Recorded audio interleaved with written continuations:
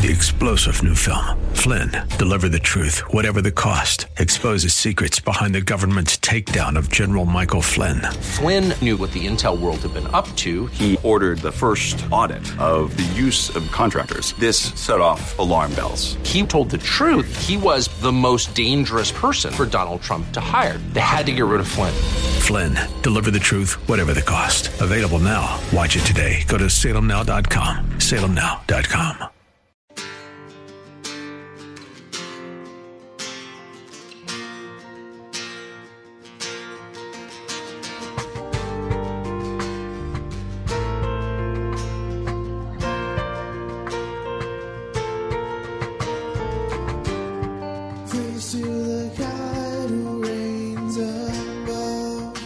Hello, and welcome to In the Word, a ministry of Calvary Chapel of Orlando. We hope that God speaks to you today as we continue our study verse by verse, chapter by chapter through the Bible, with Senior Pastor Will Ramirez. Today, as we continue our study in the book of 2 Samuel, God reminds David who has prospered him and tells him he will bless David's house even more so. And David is overwhelmed. We'll pick it up in 2 Samuel chapter 7, verse 19. Once again, that's 2 Samuel chapter 7, verse 19.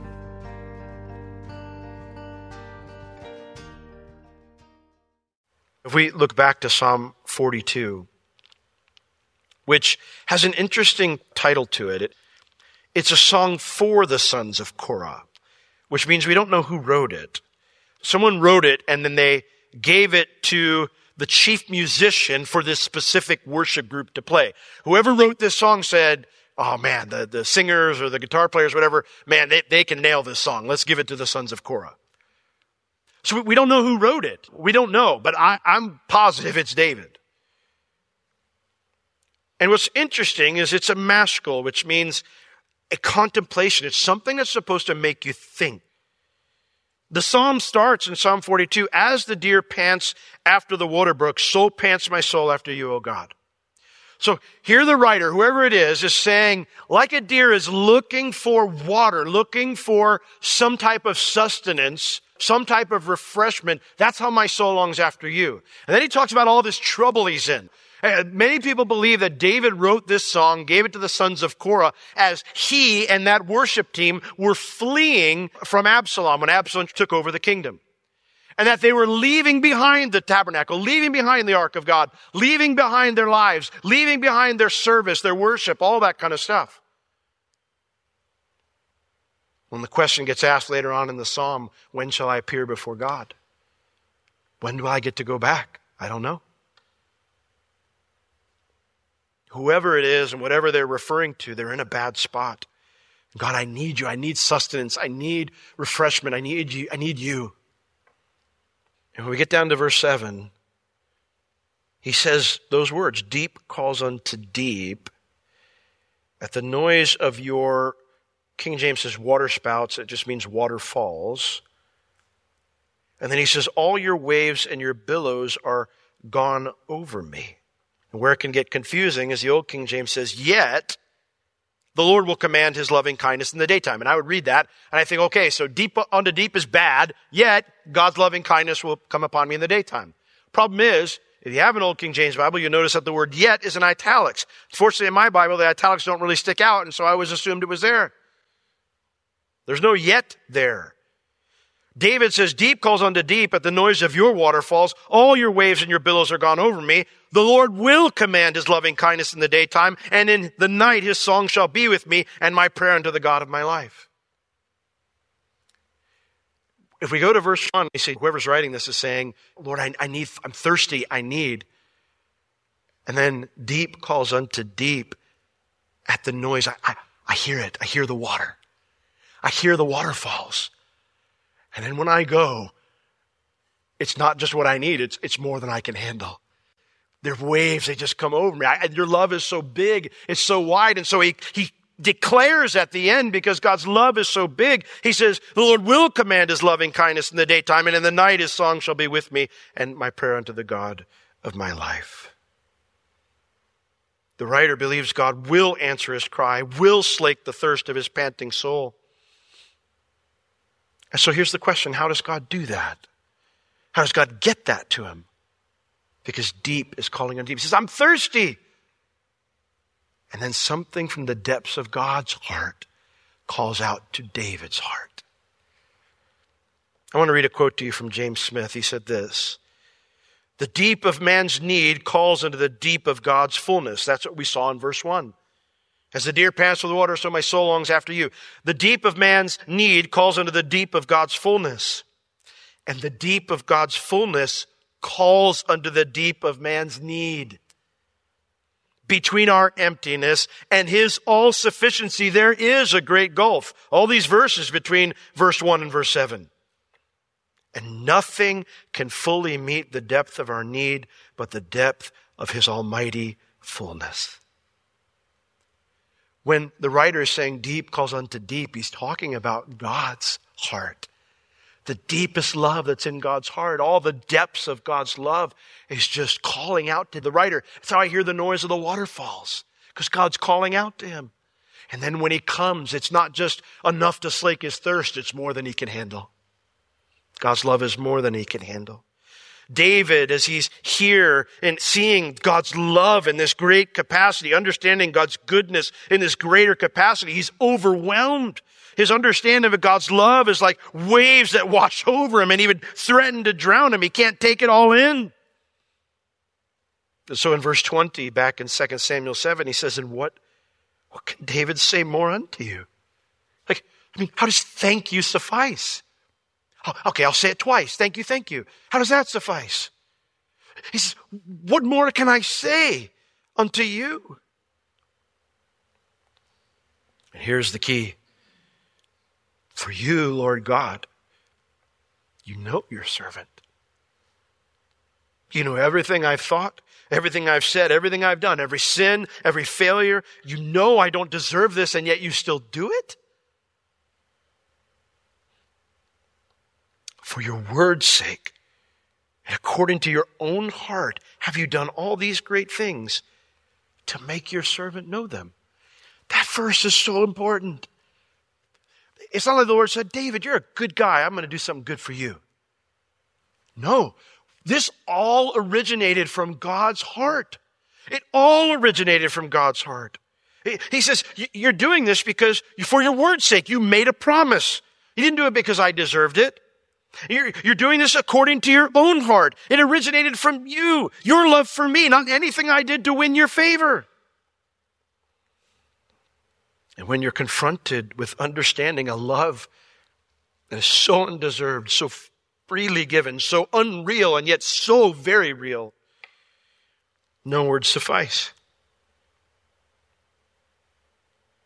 You either accept it, and you give all the glory to God, or you say things like our beloved brother Peter did in Luke 5:8.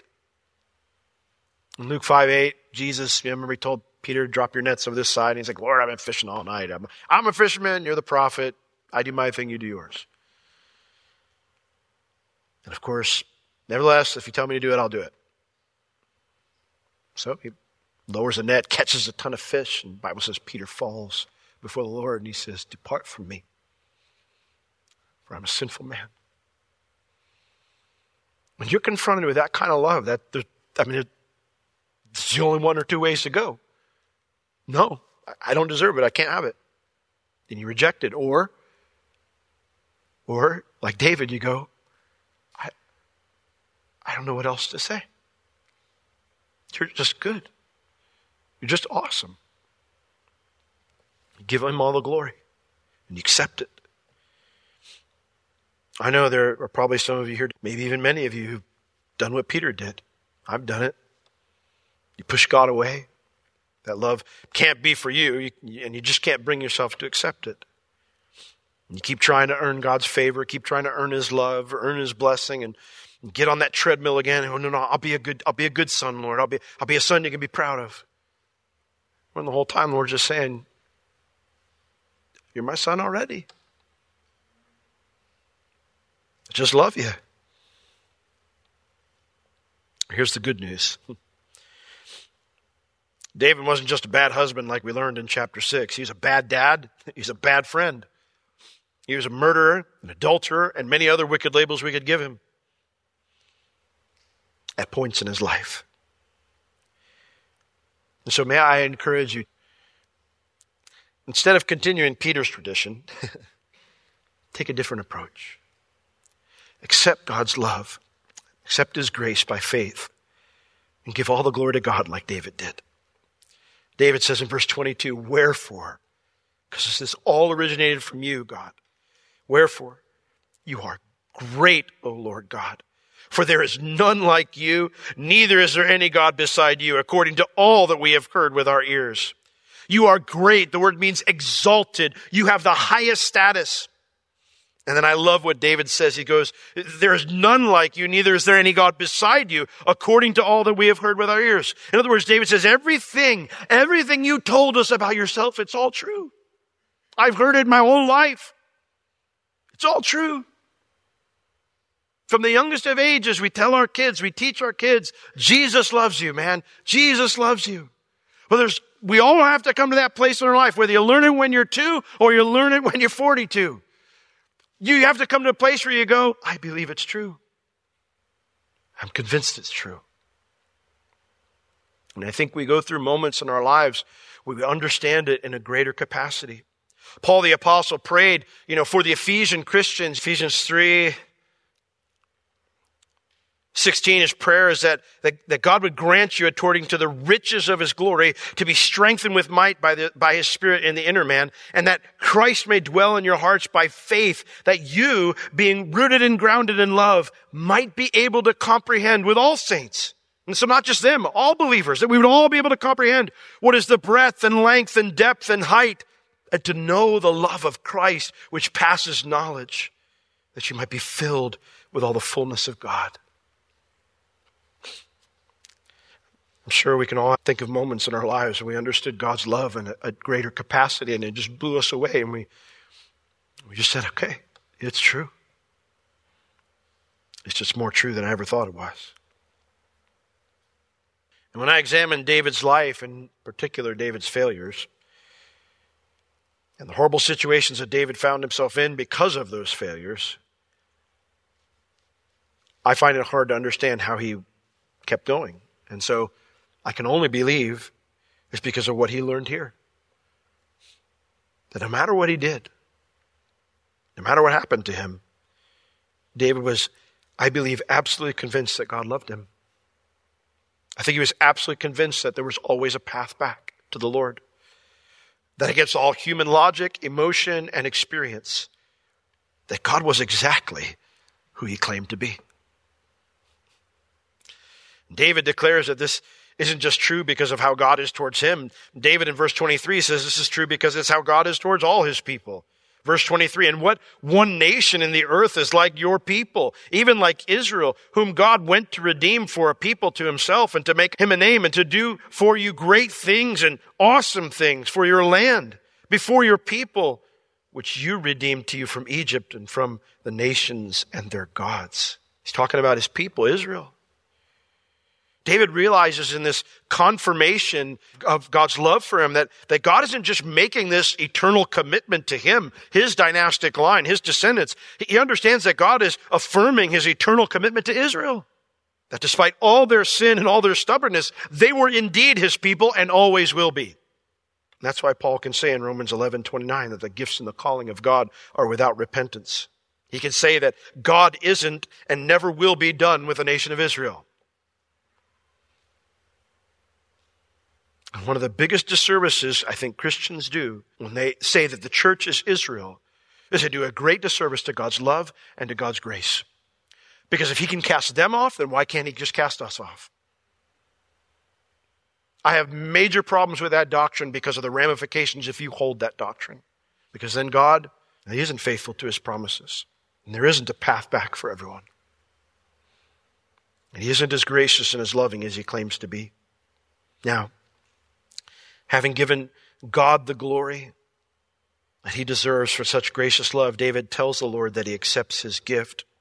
Verse 24, he explains why he thinks this about Israel. For you have confirmed to yourself your people Israel to be a people unto you forever, and you, Lord, are become their God. So verse 25, now David tells the Lord that he accepts this gracious gift. He says, and now, O Lord God, the word that you have spoken concerning your servant and concerning his house, Lord, establish it forever. Set it up for eternity. I'm all in on this plan. And do as you have said. And let your name be magnified forever, saying the Lord of hosts is God over Israel. David is not all in on this plan just because it's good for his family. His desire is that God would work in his family in such a way, his descendants in such a way, that people would see God as greater. That's what magnified means. It means to be in a state of high status among others. He says, Lord, let your name be magnified forever. That people will say, when they see your hand upon my descendants, upon the nation of Israel and the kingdom that you've built, let them say, the Lord of hosts is the God of Israel. The Lord of hosts is a fascinating phrase. It's Jehovah of Sabaoth, not Sabbath, but Sabaoth. And it's a phrase that means the becoming one, the Almighty One who rules everything. Lord, do what you say you're going to do so people look at you and they hold you in high esteem. And they look at what you've done for your people and they say, man, the best person in the universe is their God. The biggest person in the universe is their God. And let the house of your servant David be established before you, for you, O Lord of hosts, God of Israel, you have revealed to your servant, saying, I will build you a house. Therefore has your servant found in his heart to pray this prayer unto you. And I love verse 28 and 29. He says, Lord, I accept this gracious gift. And then he declares, this is going to sound crazy, I mean, that's not something you probably walk in and say, hey, how was your day? Well, it was great. I spent some time with the Lord. He told me that, one of my descendants is going to be the Messiah. Good news, honey, right? I mean, sounds crazy. But David, in these last two verses, he confesses his trust that God's able to do what he promises. He says, and now, O Lord God, you are that God, the Lord of Sabaoth, the one who rules heaven and earth, and therefore you can accomplish what you promised to do. You, Lord God, you are that God, and your words be true, reliable, trustworthy, faithful. And you have promised this goodness unto your servant. Therefore now, let it please you to bless the house of your servant, that it may continue forever before you. For you, O Lord, have spoken it. Has any dynastic line in history lasted forever? Nope.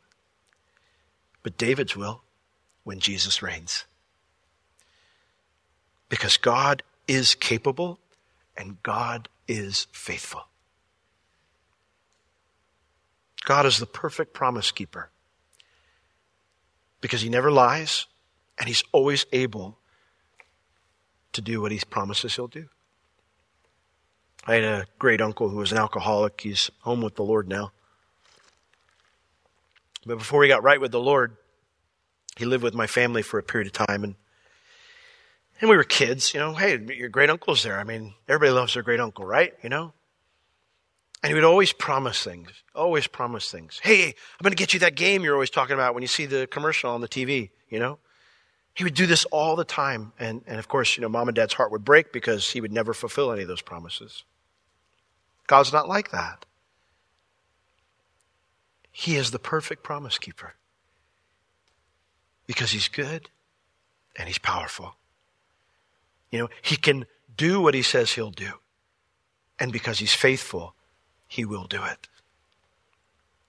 So David closes his prayer with saying, and with your blessing, let the house of your servant be blessed forever. Lord, I want your blessing. That's the blessing that we want most of all. Amen? Amen. So, where does this leave us?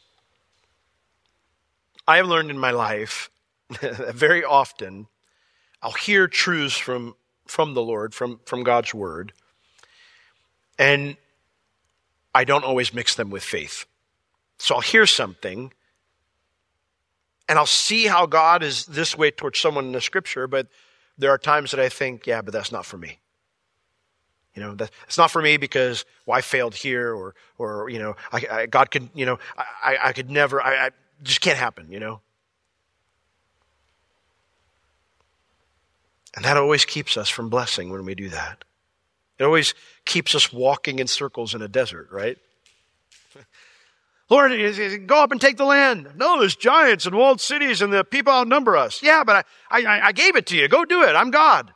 I think we're not going to do it. Circles. I love after Peter tried to push Jesus away, the Lord didn't go away. The Lord just kept telling him how much he loved him. And he said, don't be afraid. Don't be afraid of what? Don't be afraid that this isn't for you. You just saw me do something awesome for you, Peter. You've been fishing all night and got nothing. And now your boats can't even handle all the provision I just gave you. Don't be afraid. I want to bless you.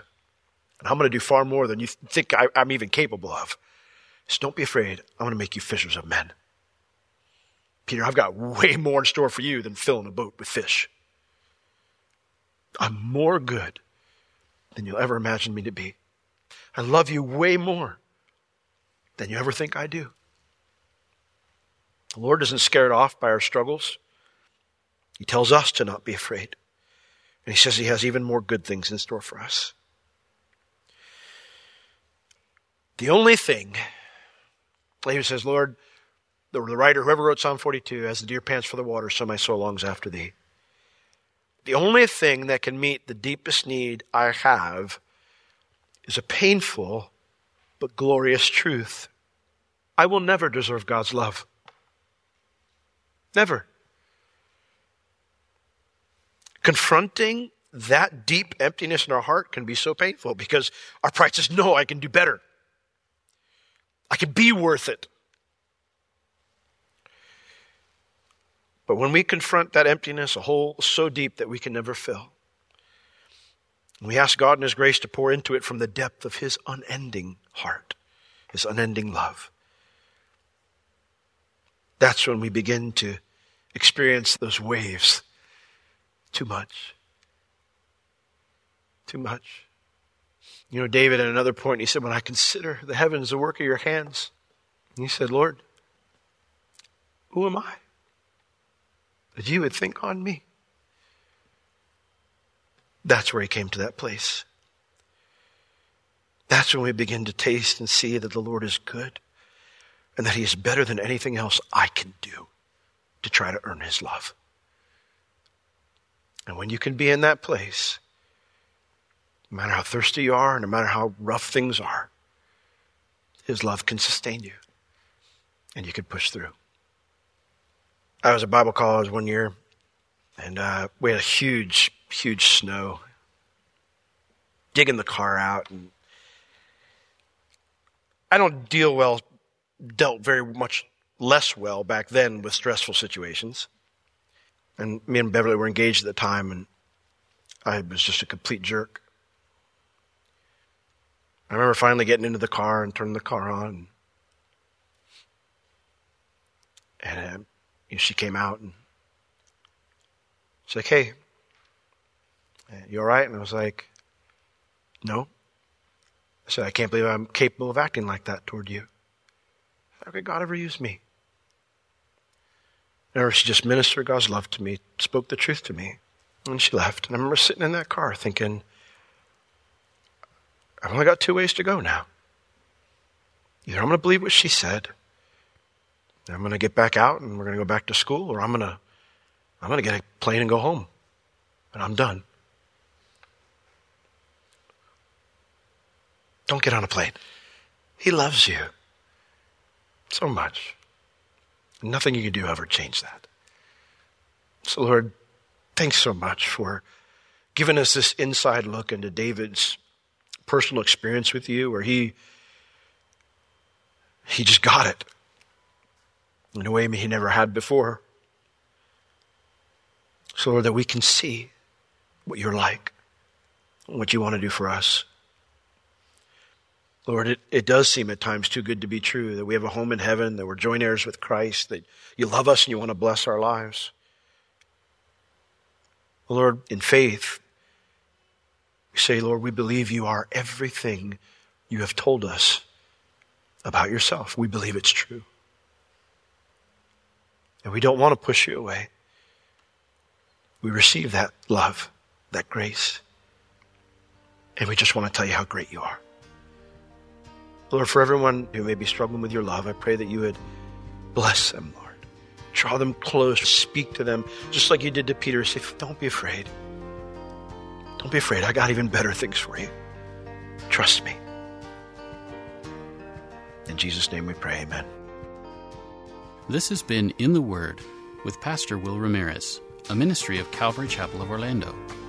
You can listen to all of Pastor Will's sermons and find other valuable resources online at www.calvarychapelorlando.com or on the Calvary Chapel Orlando app, available on iTunes and Google Play. If you have any spiritual or physical needs, please contact us. We would love to pray for you and assist you in any way we can. You can reach us at 407-523-0800 during our office hours, Tuesday through Friday, 9 a.m. to 4 p.m. Thank you for joining us today. We will see you next time as we continue to learn, walk, and live in the Word.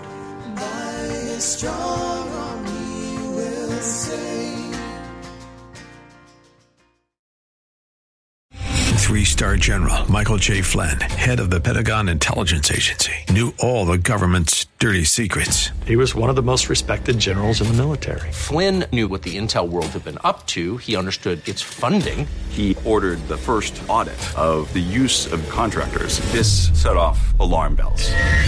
The explosive new documentary, Flynn, Deliver the Truth, Whatever the Cost, uncovers the facts behind this scandal. Flynn told the truth. He was the most dangerous person for Donald Trump to hire. I find out the worst enemy that I'm going to face in my life is right here in America. They took my assessment and they wanted me to change it. And I was like, I'm not changing it. They had to get rid of Flynn. With in-depth interviews, archival footage, and never-before-seen personal records of the man behind the headlines. I just felt like I was drowning. Flynn, Deliver the Truth, Whatever the Cost. Available now. Watch it today. Go to salemnow.com. salemnow.com.